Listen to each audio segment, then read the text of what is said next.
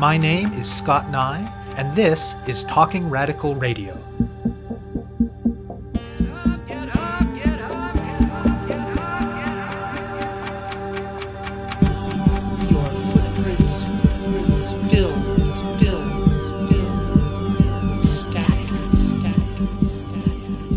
Hello and welcome to Talking Radical Radio, where we bring you grassroots voices from across Canada.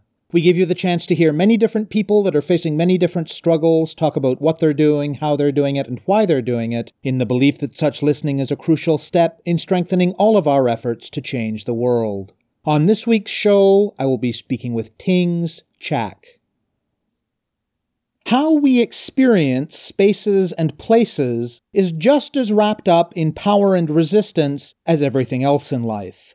At the level of the nation, the power invested in borders keeps some people out and lets others in, and in a wide range of ways marks those who are admitted for different levels and kinds of harm and vulnerability and violence. And at the scale of our everyday lives, buildings and landscapes are shaped by and can help to enact social relations. To name a few examples, the form of houses and communities across North America reflect dominant assumptions about what makes a family. Churches and mosques often embody principles of the faiths to which they are sacred. Modern cityscapes are organized by and around the political dominance of fossil fuel industries and the private automobile. And solitary confinement units in prisons are a cruel crystallization of the violence of the carceral state. Canada's immigration system, notwithstanding all of the liberal hype about its supposed gentle virtues, embodies both of these things. It excludes broadly, and it does various things that marginalize many of those who manage to enter, thereby organizing violence into many lives. And it makes use of power translated into built form to realize some of its least savory outcomes. Take, for instance, people who are undocumented. In Canada, that mostly doesn't mean people who entered the country without documents, though that situation has been in the news lately with refugee claimants fleeing the Trump regime in the United States. Rather, most of the estimated 500,000 people in the country without status arrived with some sort of temporary status, built lives and families and communities here, and were subsequently prevented by the system from regularizing that status. They were pushed by the system into being undocumented and into all of the risk and fear that comes with that. For many undocumented people, any interaction with an official or a service provider, including the most basic of services that the rest of us use without a second thought, is an opportunity for their lack of documents to be discovered and reported to federal authorities. This can result in detention and deportation, upending lives and causing incredible hardship. And when deportation is not possible, that detention can drag on for years and years. Despite an international standard that calls for immigration detention to be no more than 90 days, Canada detains migrants indefinitely without charge or trial. And this coercive power over the lives of migrants is in part enabled by the built form of the facilities in which they are detained, both specialized immigration detention centers and maximum security prisons. Tings Chak has been trained in architectural design, and she is a migrant justice organizer, an artist, and a writer. She's the author and illustrator of Undocumented: The Architecture of Migrant Detention, a graphic novel-style account that draws on both the author's research and her experience in working with undocumented people and migrant detainees during her time as a member of No One Is Illegal Toronto and the End Immigration Detention Network. The book both, quote, documents the banality and the violence of the architecture, end quote, and works to highlight, quote, the stories of daily resistance among immigration detainees, end quote. Originally produced as a zine and then as a limited print-run book, it will be re-released with additional content in the next couple of months by a new publisher, the Ottawa-based Ad Astra Comics. A recently completed and highly successful crowdfunding campaign has financed the republication, and all royalties from the book are being donated to the End Immigration Detention Network. Chak talks with me about undocumented people and immigration detention in Canada, about the politics of migrant justice and prison abolition, and about Undocumented: The Architecture of Migrant Detention. We spoke by Skype to phone from South Africa. Hi, my name is Tings Chak. I am the author and illustrator of the graphic novel called Undocumented: The Architecture of Migrant Detention. I'm originally born in Hong Kong, China, and immigrated with my parents at a young age. So part of what informs this book has to begin with thinking about migration and experiences of migration, not only within my lifetime, but the many generations of migration that my family has experienced. Though we came as landed immigrants and were never undocumented ourselves, there is, I think, a migration experience that informs how we think about belonging in Canada, how we think about who has the access and the rights and the status as an agent, as a person in a place like Canada. And so for the last, say, 7 years or so, I've been actively involved in migrant justice organizing, grassroots organizations like known as Legal Toronto, and later on in the forming of the End Immigration Detention Network in 2013, coming on the heels of a large mobilization led by immigration detainees, where they went on a hunger strike. Nearly 200 people went on a hunger strike, protesting their conditions, and then later protesting their indefinite detention. So a lot of what the book touches on is informed by experiences, both personal but political, in the sense of the organizing that I was a part of. And at the same time, around 2013 is when I was finishing up my studies in architecture, which up until that point had felt quite disparate and separate. But as I began to think about spaces of confinement and incarceration in the prison industrial complex, I started thinking about architecture in a different way, and particularly the complicity of architects and just people who profit off of the incarceration of individuals, be they migrants or otherwise. In Canada, there's an estimated number of 500,000 undocumented people, most of whom are in the Greater Toronto area. What that means in terms of numbers is that undocumented people are in all of our communities. They work at the restaurants that we go to. Undocumented people, are part of raising our children. Our friends are part of our communities. It's amongst us and part of our lives, part of our communities. And one common misconception about how one becomes undocumented is around crossing borders. Of course, in this current political moment, we see in the media about the thousands of people who are actually crossing the border, post-Trump election. But typically, that is not the way that people become undocumented in Canada. They aren't coming into the country undocumented. Rather, they come in with immigration status, whether they apply for refugee status, whether it is that they came as visitors or students or sponsored, for instance, spousal sponsorship. So people come in with immigration status, and when they are unable to regularize or make permanent that status, then they fall into the risk of becoming undocumented.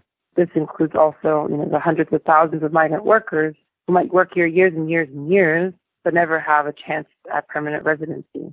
And so if their contracts get terminated or various legislative things, they also can become undocumented essentially overnight. So that's a bit of the context of how people are undocumented and the scale of the issue. What happens for someone who is undocumented or has precarious immigration status? It means that at any given moment, just living life, daily life, there is the fear and the risk of detention and deportation. Whether you're going to a library to try to apply for a library card, which seems like the most innocuous thing to do, could be a possible site of a border checkpoint if people are asking about your documentation and your immigration status is found out. It could be going to a shelter or a food bank or, going to school, a public school. All these kinds of sites could be possible sites of detention and deportation or lead to detention and deportation. Some years ago, there were some women members of known as Legal Toronto, and they were able to go into the Toronto Immigration Holding Center, that's the detention center in Toronto, and at that point it had just been opened. And so they went in and they posed as art therapists to sit with the women and children in there to hear about the stories.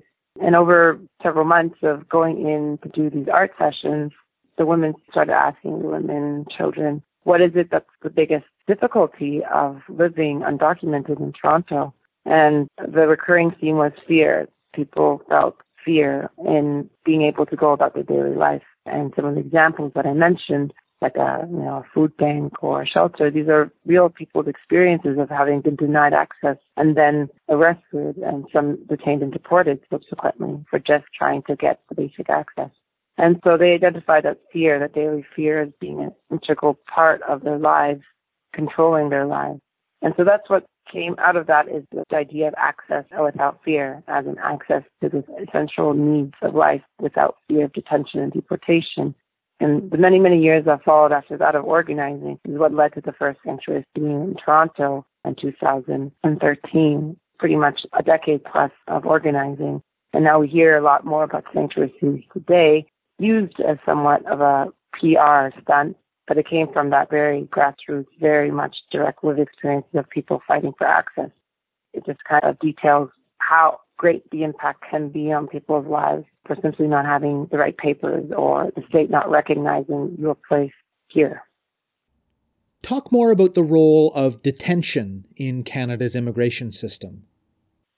So officially, immigration detention is considered under administrative law. Unlike criminal law, immigration detention can be likened to not paying your parking ticket and getting, possibly a fine. What you're dealing with is administrative law. So you don't get a charge, you don't get a trial, you don't get a sentence. Yet at the same time, it's prisons, maximum security prisons, as well as detention centers that are being used to enforce the administrative law.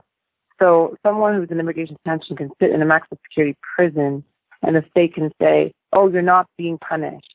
You're just being held for administrative purposes while the state is in the process of deporting that person. But that administrative holding in the maximum security prison could be 10, 11, 12 years. It's indefinite. And this has happened to people that we have organized with.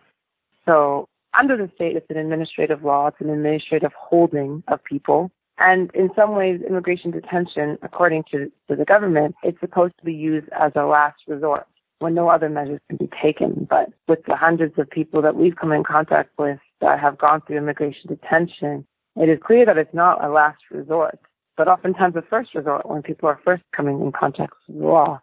And from a more public safety level, of course, what we're hearing when we hear about public safety is we're already criminalizing immigrants. We're already associating immigrants with criminal behavior without even thinking about how criminality is a construction that primarily targets poor people, Black people, brown people, racialized communities, people working, sex workers, or who are drug users, et cetera, et cetera.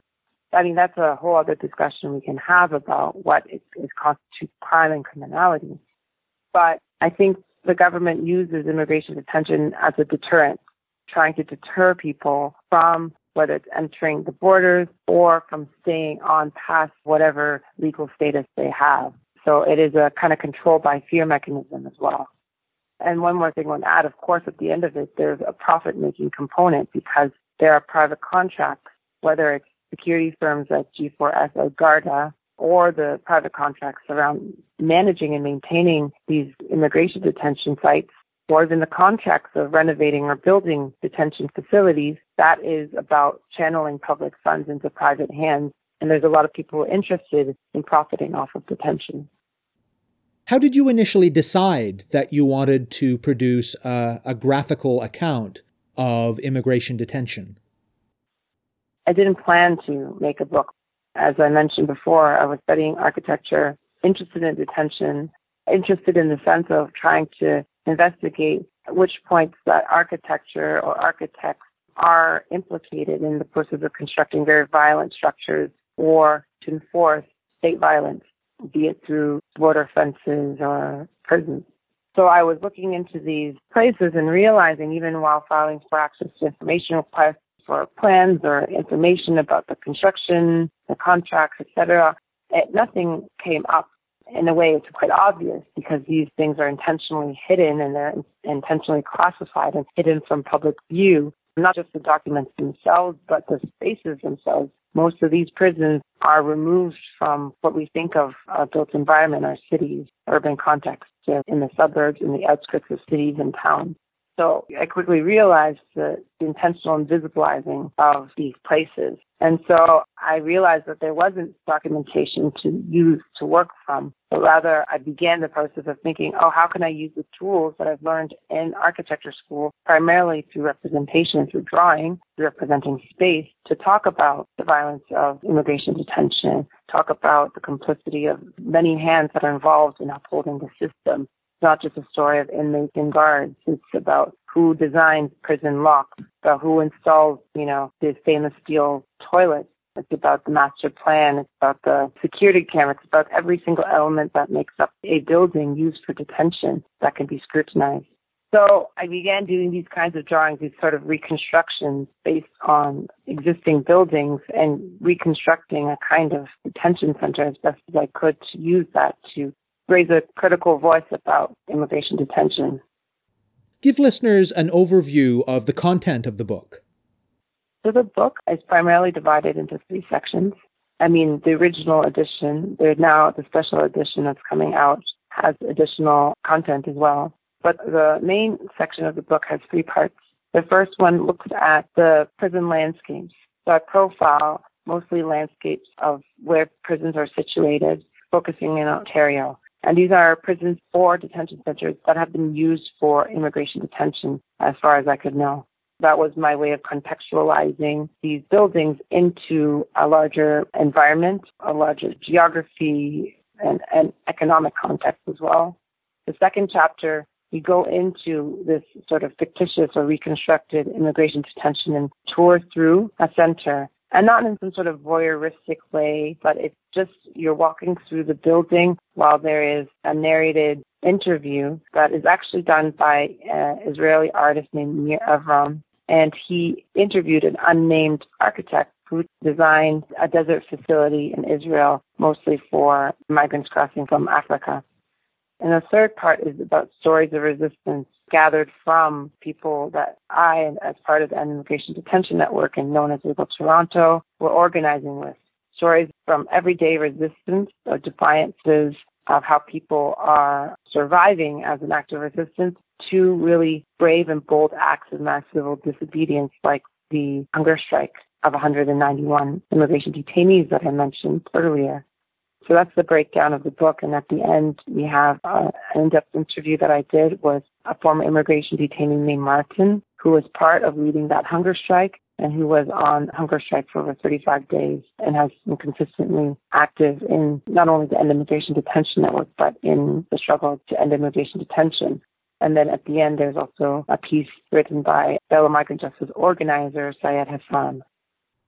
Tell me more about the hunger strike and the other kinds of stories of resistance in the book. On September 17, 2013, 191 immigration detainees at Lindsay, Ontario Central East Correctional Center. That's a maximum security prison. They went on hunger strike. And initially they called for a 3-day hunger strike. That grew into a campaign about, the goal is to end all immigration detention, but beginning with ending indefinite immigration detention. As I mentioned, people can be stuck in detention for years and years on end with no end in sight, even though they have no charges, no trial, no sentence, simply because the country could not deport them because of various reasons. And so that hunger strike, the person went on longest was for 62 days. And the End Immigration Detention Network formed out of that as some organizers who had already been involved in grassroots migrant justice organizing heard about this hunger strike, which is an historic hunger strike. We've never heard of anything of this scale before, and began to organize on the outside in conjunction with the inside, doing actions, coordinating in various cities, getting the information in, getting information out, getting the media that was necessary to the best of our abilities to make it an issue. And from there, they formalized the End Immigration Detention Network with the campaign that has been ongoing around ending indefinite detention by instating a 90-day limit on immigration detention, which is just the basic international recommendation. If Canada can't deport someone within 90 days, then they have to release them. And second, within that campaign is a demand to end maximum security detention.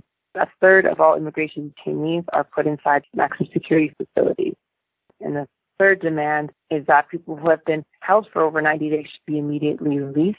And then the final one being there needs to be an overhaul of the adjudication process by which people are released or detained. It's called detention review.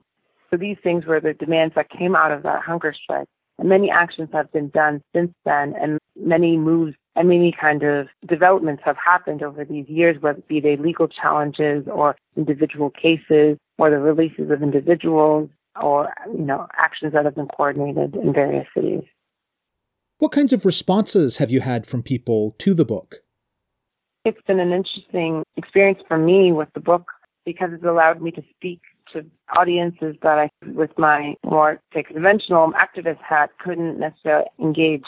Because it's in a comics format, because it has architecture as a thing that it's focusing on, of course, it's only through the architecture that we're revealing the kind of violence inflicted on human beings and the organizing that is happening and the resistance and the call to action, really.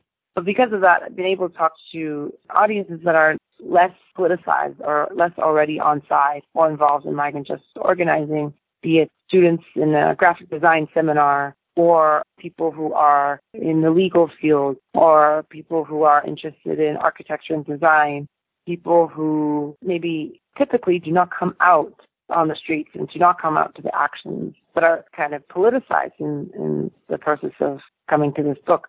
So that to me has been really interesting and I think a useful tool. So I do think about it as an organizing tool. How did the new version of the book that's coming out in the next couple of months come to be? I was approached by Ad Astra Comics, which is a really phenomenal, independent, radical comics publisher. And they've been a big supporter of this project from the beginning. But in its first run, it was a very limited edition, and it was also at a price point that was quite inaccessible. So that was always an issue about how to get the content out there to a broader audience. So when the opportunity came about that they could also publish it, reach an audience through their networks in a different way, also be able to publish it at a more affordable price through this crowdfunder method, it was definitely of interest to me. And I think it's being republished in a good moment. Of course, adding more content that I, in retrospect, wish had been there. What's your sense of the possibilities and the limitations of this kind of politicized, critical approach to thinking about architecture? I'm not the most optimistic when it comes to thinking about the profession as a site of radical politics, though I do think that there have been some interesting examples of people using their professional privilege as a way to highlight particular injustices that the profession is engaged in, be it around migrant worker or undocumented worker conditions in building Olympic stadiums or World Cup stadiums, or thinking about, in the U.S. more specifically, the role of architects in the design and construction of solitary confinement units and execution chambers, which some architects under the banner of architects, planners, and designers for social responsibility have mobilized around and have gained some momentum and a particular voice in the mainstream media that perhaps people engaged in the radical activism cannot have. But in terms of, something revolutionary, I don't think that's necessarily coming from the architects or the architectural discipline. So from what I understand, one of the important features of your politics and your work is that you bring together migrant justice politics and prison abolition politics. Why is it important to you to do that, to bring those two things together?